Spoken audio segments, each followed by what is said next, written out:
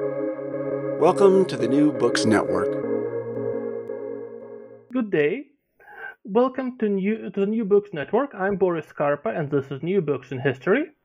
And today we have with us Professor David Beito, who is a senior fellow at the Independent Institute and Professor Emeritus at the University of Alabama.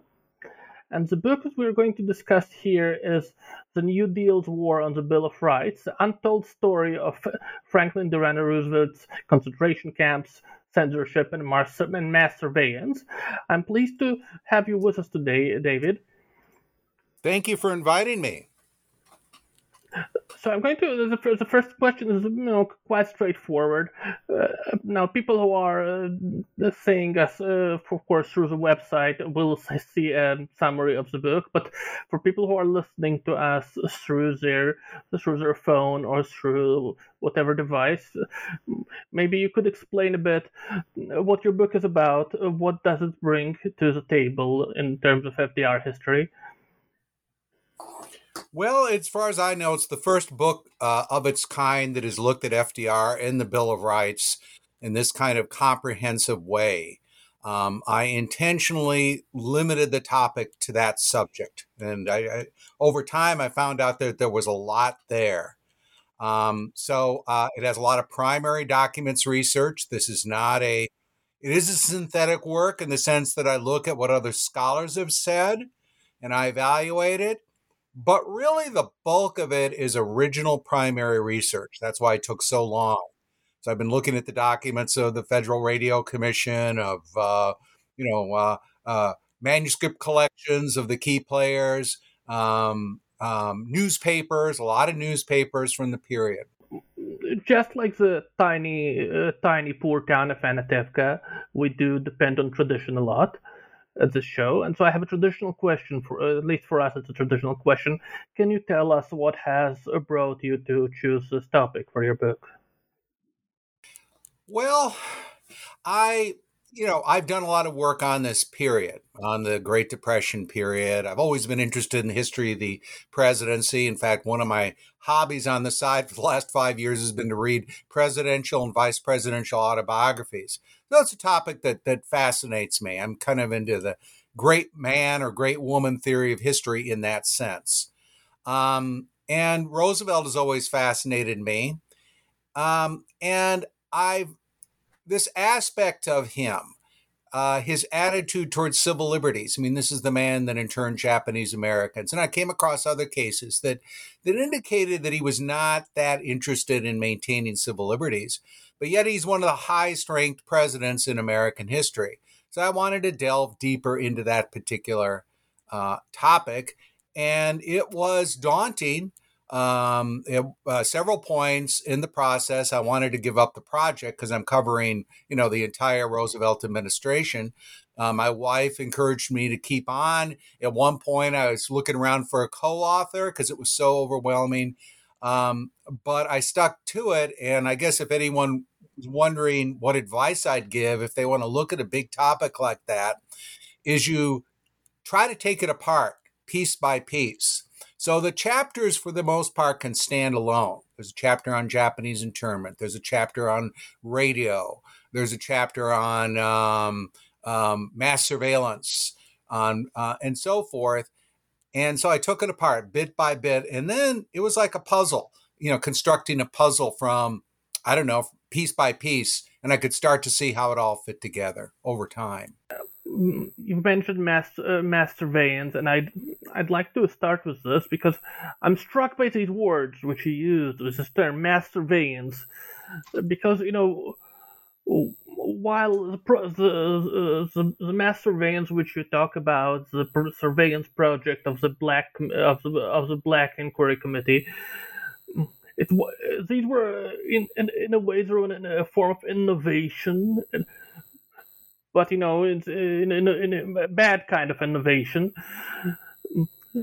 And can you maybe tell the audience a bit about how the Black Committee pioneered mass surveillance, mass collection of citizens' information? I'd never heard of the Black Committee when I started this process. But I was looking at sort of congressional committees in the 1950s, precursors to, I guess you'd call the McCarthy Committee. And people would often complain about, oh, this is like the Black Committee. This is like that Black Committee. I thought, well, what is that? And I looked back in the 1930s, and I came across this congressional committee led by Hugo Black, who was a senator from the state I currently reside, Alabama. He was later a Supreme Court justice. And this committee was headline news in Washington Post, New York Times, you name it. It was front page news for its investigations of anti-New Deal figures. Basically, Black was a very loyal ally of Roosevelt, and they wanted to investigate critics of the administration, and that's what they were doing. They were bringing them in, and the argument they made was, well, we're looking at lobbying, and what we're doing now would be lobbying.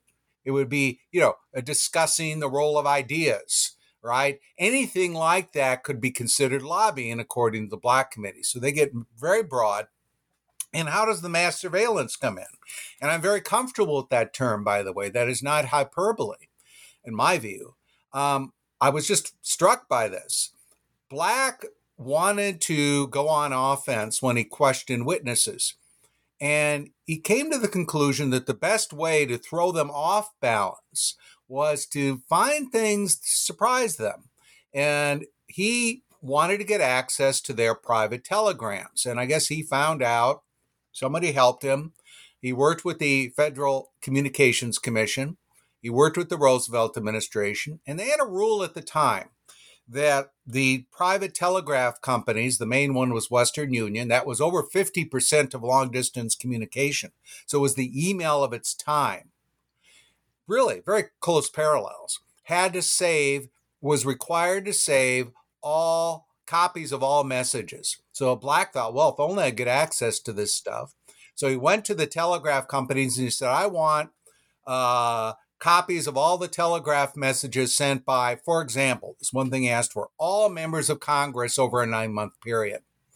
I want, these people and these people. I want their messages, their incoming and outgoing messages. And Western Union, much like one would hope, I would say, communications company today would act, Microsoft or whoever, would say, no, we're not going to provide you this information unless you have some sort of subpoena, unless it's targeted. Well, these were not targeted. These were sweeping. These were like they call dragnet subpoena. This is looking at everything. So he went to the Roosevelt administration and the FCC and went in and made copies, went through more than 3 million private telegrams. Now that's mass surveillance. And he copied several thousand, took notes, and he told his staffers, and he did it like, he was able to do it like 10,000 a day. They were very fast. And he said, well, if you see private information, look past that. If you see anything related to lobbying, which, as I said, it could include just about anything, take note of that. Copy it. And then he'd call these witnesses in. They had no idea he'd done this. They weren't informed. He said, well, on June 8th, you sent a telegram that said this and this, right? And he'd throw them off balance. Now, again, telegrams are like emails. People would say things in them they wouldn't say in regular messages. They were instantaneous. A lot of these companies had their own telegraph operators, and they wouldn't save them, so they'd let their hair down. So it was a really great way, from his standpoint, to go on offense against these witnesses. And I think mass surveillance applies. 3 million private telegrams this committee went through. Right, this is definitely a completely different scale of surveillance than I don't think that there has been a similar program before this. Nothing like this. They had gone to the government had gone to the telegraph companies before, and it had often been big battles. And they were able to get messages, but it was usually very targeted, like one individual, and there would be, evidence of a crime, or, it wasn't this kind of thing. And then later you had the FBI tapping phones, but you'd have several hundred being tapped in a single day. I've seen the estimate. It was small compared to this. So it was truly a bigger deal in that sense than anything before or anything since up until, the internet age, basically, I would say. So it was a big deal in terms of scale. Just to move on from this a little bit, you've already talked a bit about the role which the FCC played, and one thing which strikes me, and it's a trend throughout your book, but particularly with the FCC, but you've got these agencies which are supposed to be these non-political bodies, these expert bodies, and allegedly they are there to do these to create a framework in which people do their business to regulate a given economic activity. But they're clearly they're being weaponized. They're being weaponized politically. Whether you talk about the IRS being used to target critics of the New Deal, you talk about the FCC, which transforms basically into a surveillance organization. Later, it transforms also into a censor. And can you tell us about this process of where these agencies, which we have stopped just being regulatory and they became a partisan, they became, a tool for political, I don't want to say political suppression, but clearly they're politicized in a very crude way. How did this happen? It's a revolving door, and I guess in a lot of ways, right? People are in and out of government. They know each other. Let me give you a very good example. You mentioned the FCC, and I think that's a good example. The man who hired to FDR, that handled radio for FDR, again, no one knew radio better than FDR, how to use it. When he ran in 1932, was a guy named Herbert Petty. When Roosevelt becomes president, he appoints Petty head of the FCC. So there you've got already some degree of politicization. Charles Bellows was president of CBS. He had been an federal was called the Federal Radio Commission at that time. He'd been one of the members of that, and he was president of CBS. Right. So when Roosevelt comes in, another thing about Bellows is Roosevelt had gone to school with him. Right. So a lot of them are going to the same prep schools. Right. FDR was Harvard man.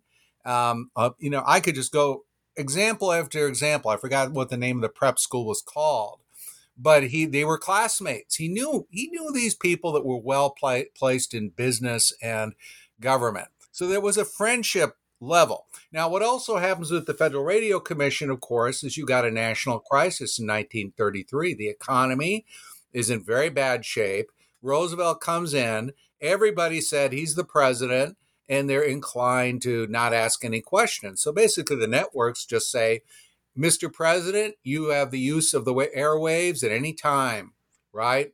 If you have critics, we will take them off the air. So in that emergency period, although things do lighten up a little later, he has broad powers, but a lot of it is he knows these people. He knows them on a first name basis. He can contact Bellows and call him Chuck or Charles or whatever he calls him, and he's a charmer, and he can get what he needs. But he usually doesn't even have to contact them in that way. They know what to do. So the FCC is a good example of that, but there are others of people moving in and out of government, people going to the same schools, people knowing each other on a personal basis, and they don't really see that they're doing this for political reasons in a lot of cases. They have a similar agenda, but sometimes they do, and there are officials that are uncomfortable with it and push back. So to some extent, it is just that they share the same beliefs as Roosevelt does, and to some extent, it's actually a personal connection which they have, or a party connection. So from this, I'd like to go back a bit, at least in terms of going back in time, because we talk about something which is really fascinating to me as a discussion of political tactics when you talk about Hoover expanding the powers of the federal radio regulator, transforming replacing the Federal Radio Commission with what we know as FCC. And you talk about something which you call the strategy of manufactured chaos. That's a term you use in your book. And it was such a fascinating example of the strategy, which I really would like you to talk about this on this show, because it's a strategy which is I'm still not used sure. today. I didn't. Oh, go ahead. It's a strategy which is still used today. We can still see agencies do this, and so maybe you should explain this. I think it is going on today. It's not a term I originated. I think it was Thomas Hazlitt or Charlotte Twite that came up with it, who did very good work about the 1920s. And that's a chapter where I cheat because the focus is on FDR for the whole book, with the exception of one chapter. And that chapter looks at radio before FDR came on board. And it looks at the regulation that came in, that he expanded and used quite effectively. But I said, look, we have to, for me at least, let's look back. What was radio like? Because radio was a very young medium. The first radio station, commercial station, came on the air in 1920. Roosevelt took office in 1933. So what happened in that previous decade? It turns out it was very fascinating, because initially the federal government's regulatory power of radio was very limited. The only thing the federal government pretty much could do was, if you were already broadcasting, you'd go, very often you were doing it already, you'd go to the federal government and you'd get a license, and then they would say, okay, here's your wavelength, and if anybody interferes with your wavelength, we'll stop them. Right? So it was a property rights regime, basically, right? You'd own the wavelengths pretty much as private property. You could buy or sell stations. There was no license renewal. There was no requirements beyond that. And so I think in the early 1920s, it's very fair to say that radio was freer than the print press in a lot of ways. There were still prior restraint laws for the print press, not for radio. So you can go on there. And you had socialist stations, you had labor union stations, you had evangelists, you had incredibly wide range of different radio operators. Now, the head of the Department of Commerce, which regulated radio, such as it was Herbert Hoover, future president.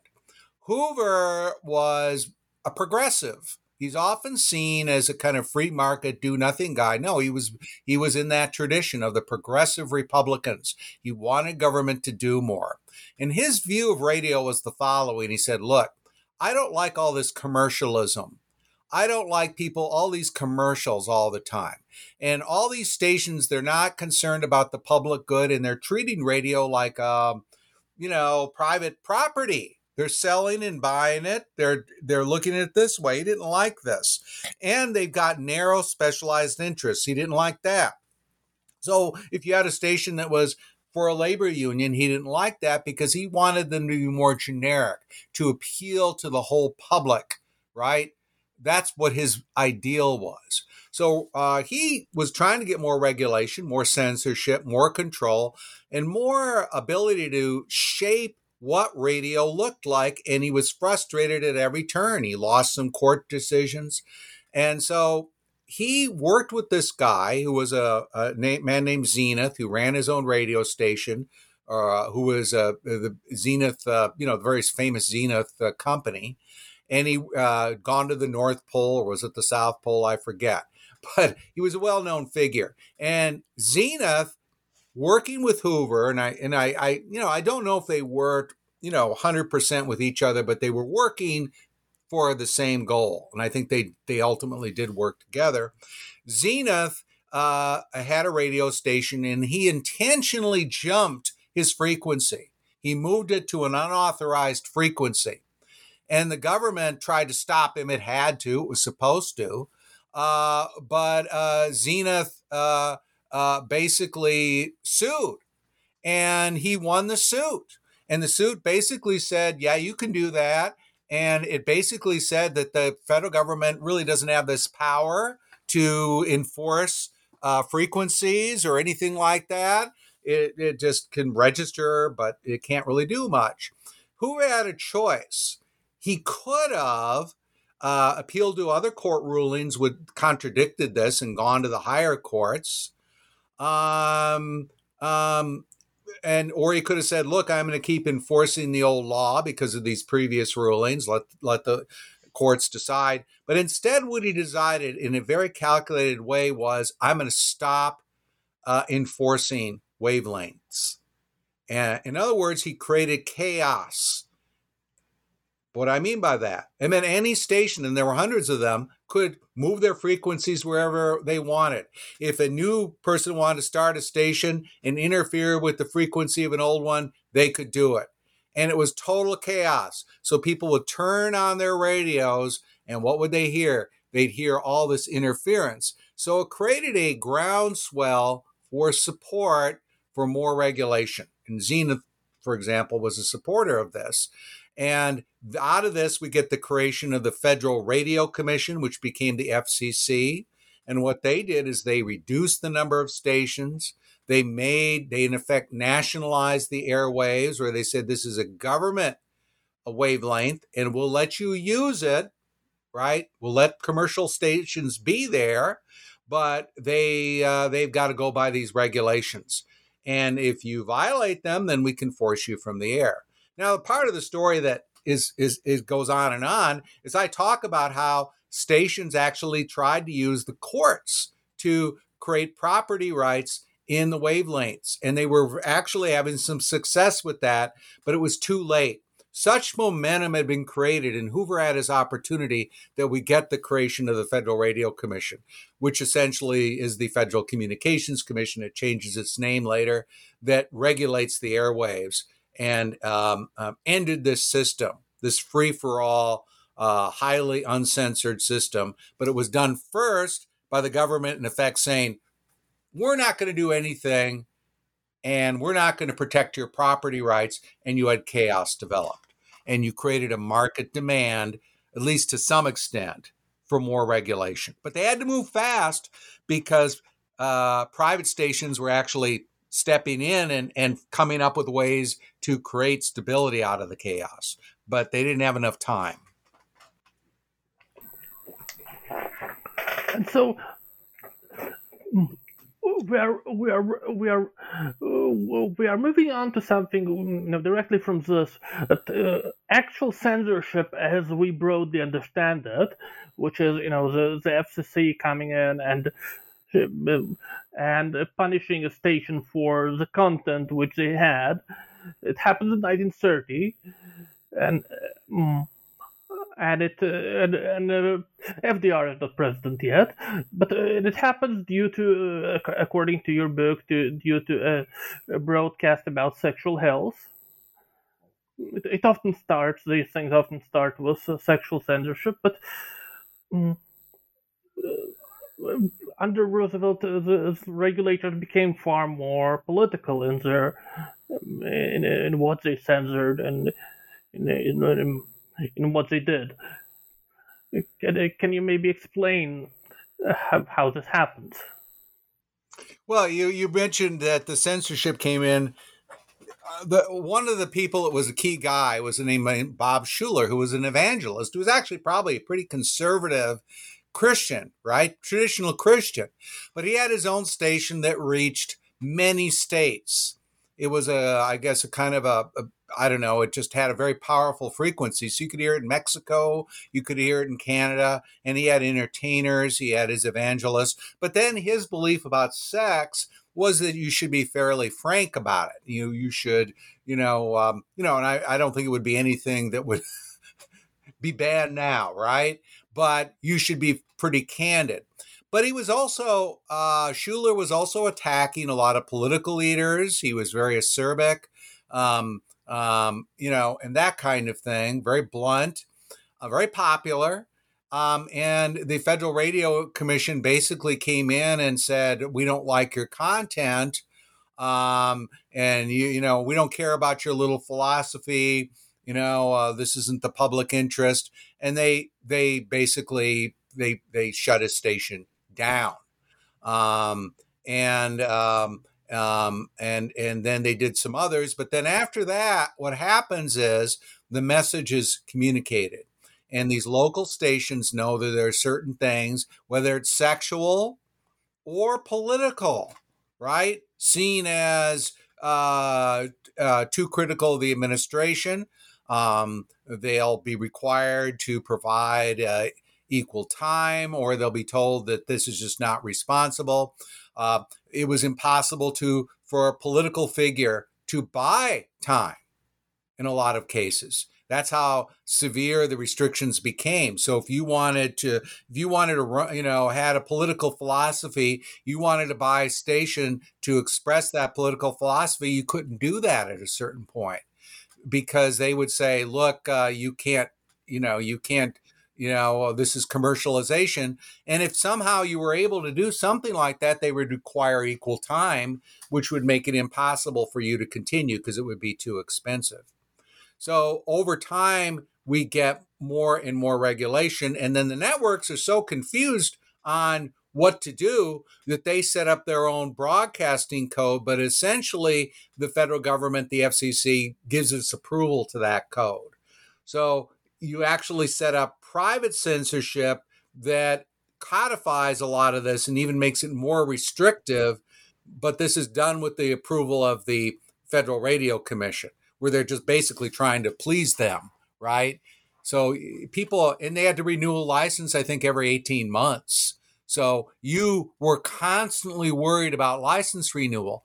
Let's say you were turned down, you were a small station in Nebraska. It's very expensive to send people to Washington, to hire lawyers, to challenge the government's decision. So they just don't want any trouble. So you start to get very generic radio, right? Very innocuous, very careful, and very much emphasizing generic, like I said. Oh, you have some entertainment, you have some drama, you have this, you have this. You don't have the kind of market segmentation you had earlier, where you have now too, is market segmentation. You don't have the kind of specialization.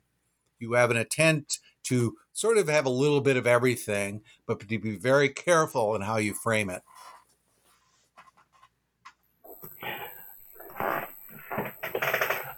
And just to drill down a little bit more on the subject, which we've already talked about a bit, is the cooperation, it's almost, you could say, the collusion between the biggest radio networks and the White House. And you mentioned that the NAB, the National Association of Broadcasters, they place their networks directly at the administration service. They've notified the president, if you want us to stop our broadcasts so you could speak to the nation, you could do this. You talk about the coordination between the White House and the media, the coordination between some of the radio outlets and the FBI. And to what extent is this based on a genuine, on one hand, you mentioned, of course, that many of these people did feel a genuine affinity to these New Deal ideas. And on the other hand, I don't doubt that there was a degree of, I don't want to say corruption, but a knowledge on which side your bread is already buttered. And so, to what extent was this self-interest? It's just awfully hard to disentangle that. I mean, we look at Roosevelt. Yes, Roosevelt is a political animal. Yes, ultimately, I think self-interest is key with Roosevelt. I do think that. And you see his flexibility. He'll back off if he has to. But I also think Roosevelt is a very ideological person. I listened to all of his broadcast speeches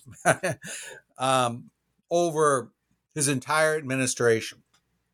And he's very much a critic of markets, of laissez-faire, very much a believer in the idea that government is the people's friends, and he is a champion of the people against the special interests, and that he saved capitalism, right? And I don't believe that, by the way, but that's his view. I think that's debatable, that he preserved the system from chaos, that that he's looking out for people. So he believes these things, I think, quite generally. He will push for them as hard as he can. Having said that, if if he needs to for an election, for example, 1944, he forces out his vice president, who I think he frankly preferred ideologically, Henry Wallace, to get Harry Truman. But he also is told by the big bosses, who are more conservative than he is, that he needs to get rid of Wallace because Wallace is regarded as too controversial. And so he puts Truman in. So there you see the pragmatism. I don't think he wanted Truman. I think he wanted to continue with Wallace, but he'll back off if he has to. So I think you see that a lot. And you see a kind of compartmentalization. Very good example of this is the Attorney General, Francis Biddle, who's a civil libertarian, I think quite genuine for the most part, and a member of the Civil Liberties Union. But he's the man that ultimately he's against Japanese internment. A lot of people were, but he ultimately goes along with it. Roosevelt is constantly pestering him to investigate people. He doesn't want to do it. He sort of goes along with it. And if you read his autobiography, it's very, very critical of Roosevelt. He said this guy really didn't value the Bill of Rights very much. He didn't care that much about it. He didn't care about constitutional protections. It's brutal, really. But Biddle guess who he dedicated the autobiography to? Franklin Delano Roosevelt. So he might like other things about Roosevelt, the welfare state. Roosevelt's a very charming man as well. He's the kind of guy that is just he's got that Reagan. There's more of a cynical edge to it, but he's got that ability, like Reagan did, to just make everybody feel very good. His speeches are just beautifully put together. They're upbeat. He's very upbeat. He loses humor quite effectively. So he's the kind of guy that has charisma, and people are drawn to that. And something which we've talked about this. You have a chapter about Edward Crump, and he's a very stereotypical figure, you might say. I can't, we are on a sort of radio show, and so we can't use a photograph. But I want to assure the audience that he actually looks like you would imagine a racist machine politician to look like from that era. I cannot prove it, but I ask the audience to either take me on faith or look up Edward Hull Crump Jr. and you will understand what I mean. And he is, he's significantly racist. He uses every dirty trick which is available to trample his opposition, to damage racial equality movements, to discredit his challengers. And you talk in great detail about some of the dirty tricks which he used, but I just like to drill down a bit. The White House was aware of activities that he engaged in. The White House was aware of other people like this, and they worked with them throughout. Yeah, there's a book called Roosevelt and the Big City Mayors that I found quite helpful. And the Crump in Memphis, you had the mayor of New York, you had mayor of Chicago was named, I'm trying to remember their names now. But you had the mayor of Jersey City, Haig, who I have a lot in there about as well. But these big mayors were very important at swinging votes. And they were often in swing states. Where some question is to who would win the state. They were powers at the Democratic Convention. This is before the time when primaries really are the key way of picking presidents. It was done, and some would argue that's still true, by the way. Maybe Robert Kennedy Jr. would see that as true as well. But it's still the big bosses, the big party bosses, and but much more so then, I would say. And Crump is from Memphis. He's a Roosevelt supporter from 1931 on. I mean, Roosevelt doesn't even run till 1932, but Crump is with that very early group that thinks this is the guy we want to be our candidate. Very close, and he gets a lot of money from the administration. I mean, from New Deal programs, public works programs, you name it. And he controls that money. He's the gatekeeper. So I don't think this occurs in Memphis, but it does occur in another place. And I think it probably occurs in Memphis, where people would answer the phones and they would be so confused. It was supposed to be a government agency like the Works Progress Administration, but they'd answer Democratic headquarters, right? Because there was so much intermingled. And people were told, literally told, Mr. Crump says you must vote for this candidate if you want to keep this job, basically. So it was that kind of control, very close to the administration. He's a power broker, and Roosevelt is well aware of what he's doing. In fact, there are complaints about what he is doing that actually go up to the Justice Department. There are people that are willing to prosecute him, but that is always vetoed. So they're very close. Now, saying Crump is racist is true, but his racism wasn't his main motivator initially, at least. Initially, he relies on blacks, African Americans, who could vote in Memphis. He lets them vote as long as they support him when he needs them. But when the African Americans there, who are often Republican, go against Trump, then he's brutal in putting them down. And he eventually doesn't need them anymore, and he eventually goes, against African Americans in a big way, and you get very open racism. Initially, though, he's inclined to use them as political, allies, very subordinate to him, though, but he turns against them eventually. And he does support a range of well, I don't want to say measures, but he does take up really crude tactics to to damage their political efforts when they try to organize with the Republican candidate.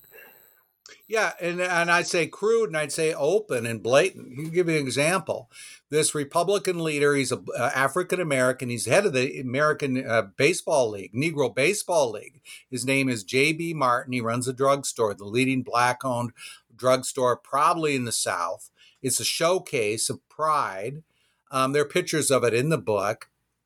And he has a rally right before the 1940 election of over 1,000 whites and blacks, because Tennessee is a state that, had gone Republican in the past, and it's got this interesting party where you have the African American Republicans in Memphis, and then in the other parts of the state, the more rural areas, you have a white Republican Party that have been, supportive of the Republicans since Reconstruction and before. And these two groups, need each other. They don't necessarily like each other. They need each other.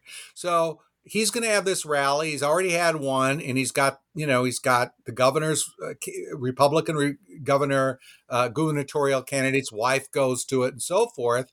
And Crump sends him a message. And he says, you better stop these rallies. You better shut down Republican headquarters in Memphis, or I will police you. And the guy went ahead anyway. Martin went ahead. What happened? The next day, every customer going into the drugstore is searched, patted down and searched, including school children going in to buy ice cream cones. And this goes on 24 hours. Well, not 24 hours, but the store is open like 11 hours. So it goes on the whole time the store is opened, where they're being searched. Goes on for weeks and weeks and weeks. And Martin eventually flees the city. he has to leave. He leaves. He returns one time to go to a baseball game in a stadium he helped to build. He is arrested by police and he is forced out again. He's arrested at the stadium where he, helped build. He complains to the Justice Department. The Justice Department is willing to go against Crump because it's so blatant, but it is vetoed by higher ups in the administration. There is no prosecution. This is not a mystery. It is open harassment. There's nothing subtle about it. And Crump does not deny it, but he gets away with it because he's allied with the administration.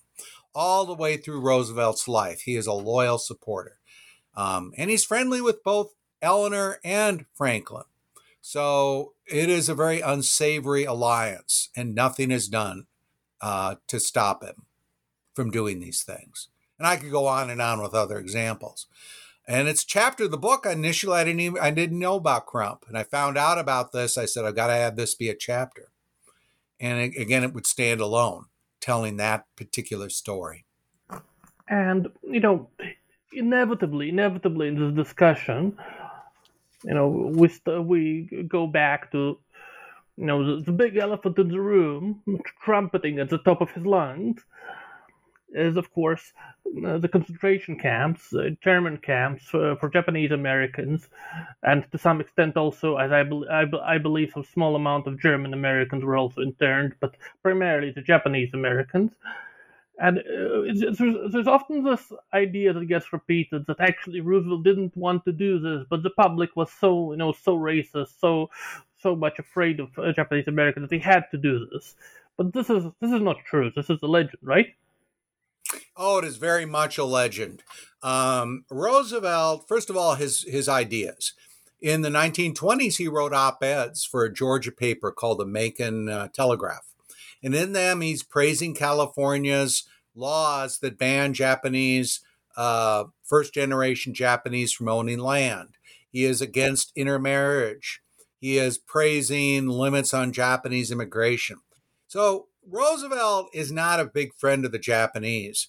In 1936, this is before Pearl Harbor, Roosevelt actually says privately that if we ever get a war with Japan, any Japanese Americans who meet American or Japanese ships in Honolulu or other ports or their relatives should immediately be put into a concentration camp in the event of war.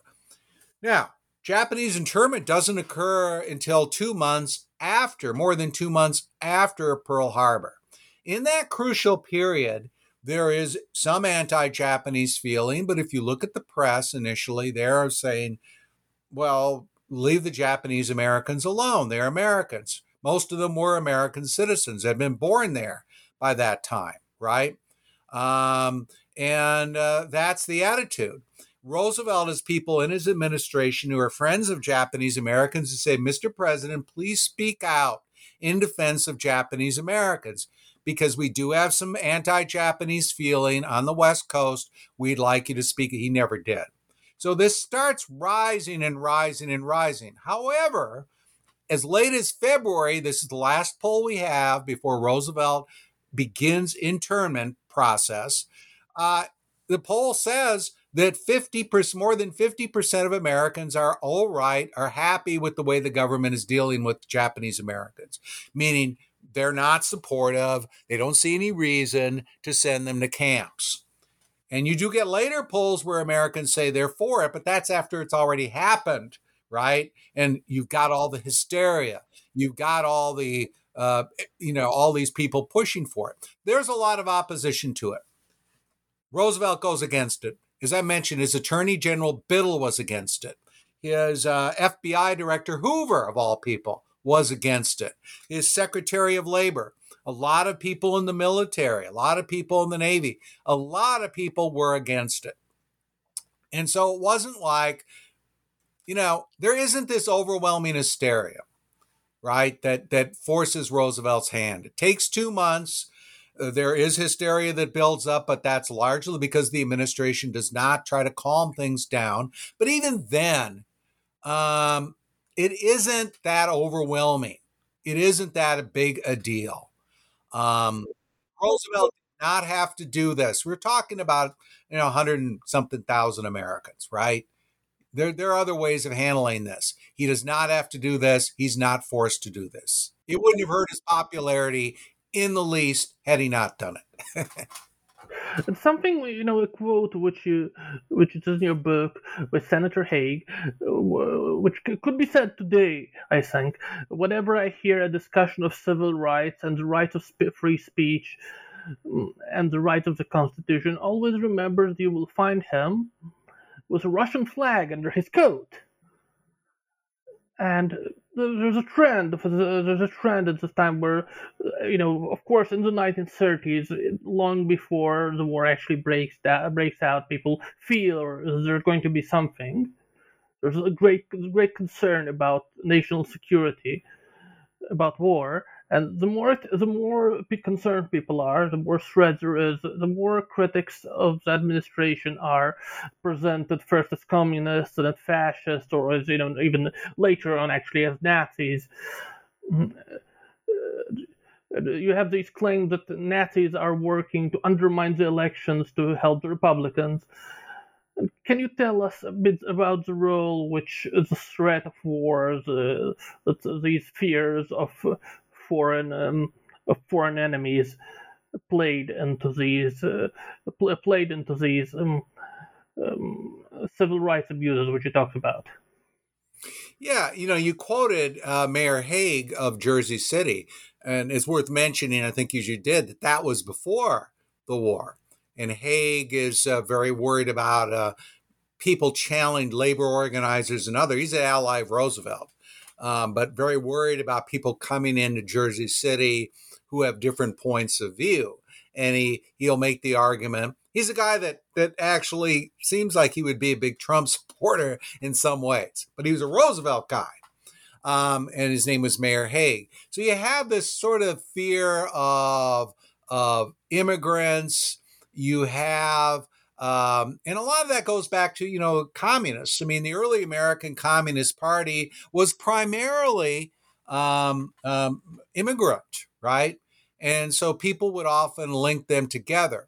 And then later in the late 40s, you're getting groups like the Bund, the German American Bund, which is pro Hitler. So you're getting these groups on the extremes that are often associated with both Germany and the Soviet Union. So there is some of that out there. However, in the 1940 election, you have Roosevelt's opponent is Willkie, who pretty much supports Roosevelt's foreign policy with some exceptions. So you can overstate the strength of those attitudes. And there is a group that opposes Roosevelt's foreign policy called the America First Committee, which certainly I think Nazis are trying to penetrate, but it's not a Nazi organization. The America First Committee has socialists like Norman Thomas in it. It has pacifists. It has people like John F. Kennedy in it and Gerald Ford. But there are certainly people, as you would find in, from both the left and the right, that are trying to influence policy.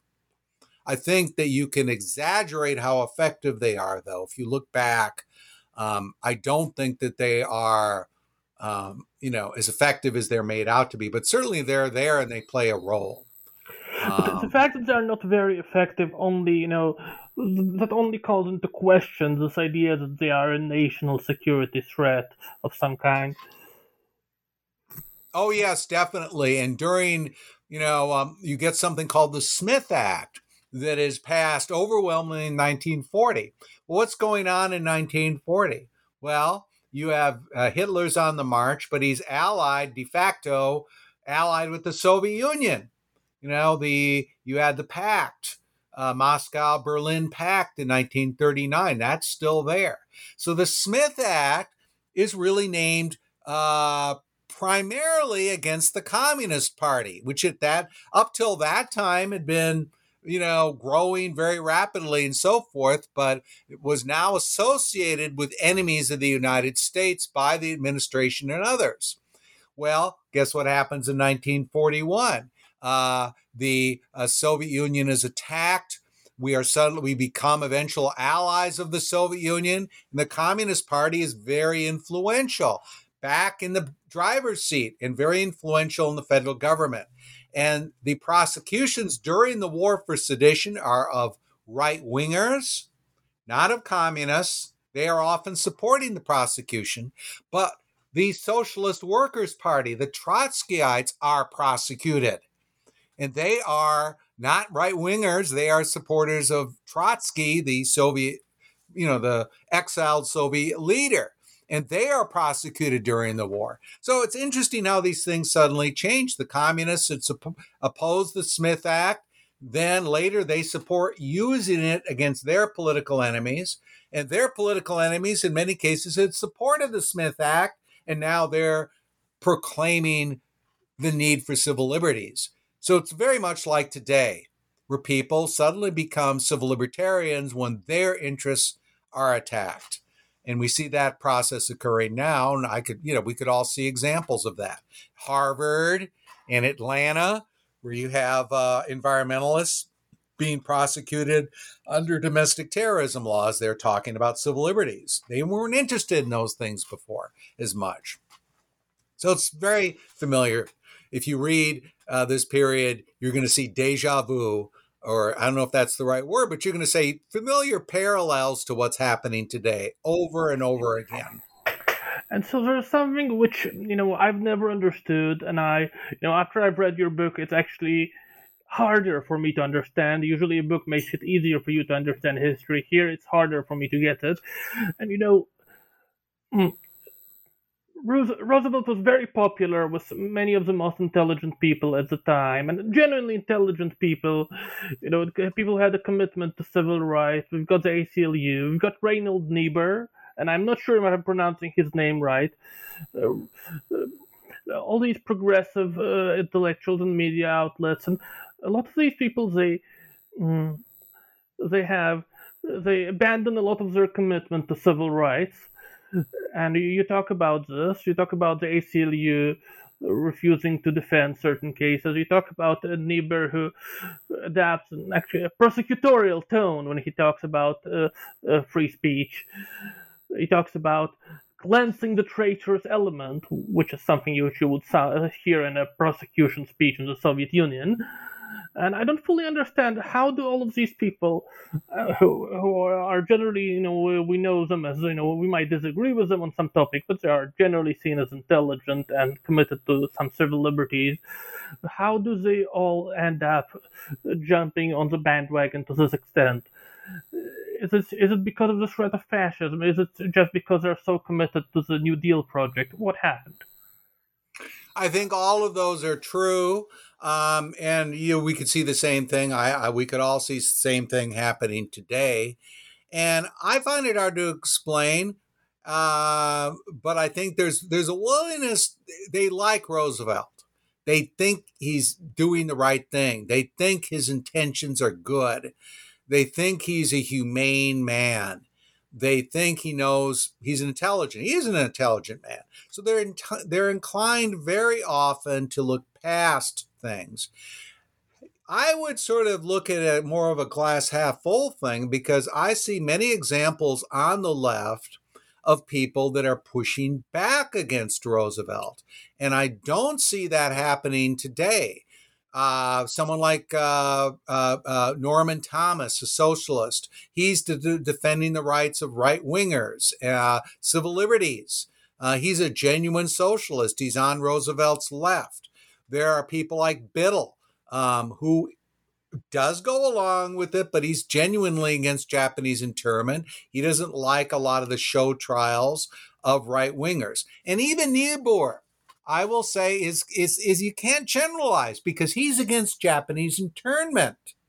So I think it's actually a more encouraging political atmosphere on both the left and the right, in many ways, towards civil liberties than we have today. because I can name several New Dealers who are willing to fight back against some of these things. And I can find conservatives who are often promoting civil liberties at the time. In fact, it was said that the lower level officials in the Justice Department, in many ways, are more sympathetic to individual rights than the ACLU was at the time. If you get down to the lower levels, a lot of these people remember World War I. They've been trained by professors that saw the abuses in World War I, and they're willing to fight back. And I think it would have been a lot worse had they not fought back. We would have had internment in Hawaii, for example, which we did not have because the leadership of the military there is against it. Roosevelt wanted to intern Japanese Americans in Hawaii. He wanted to move them to one of the smaller islands.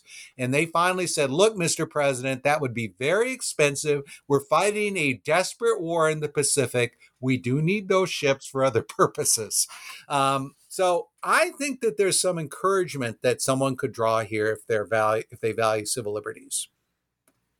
The possibility of coalitions between left and right, they do exist during this time. And I would like to come back to another question. I've said that we are creatures of tradition here, and I'd like to conclude also with a traditional question. Can you tell our listeners what books are you reading right now? Maybe there's something that you are reading and you'd like to tell us about. All right.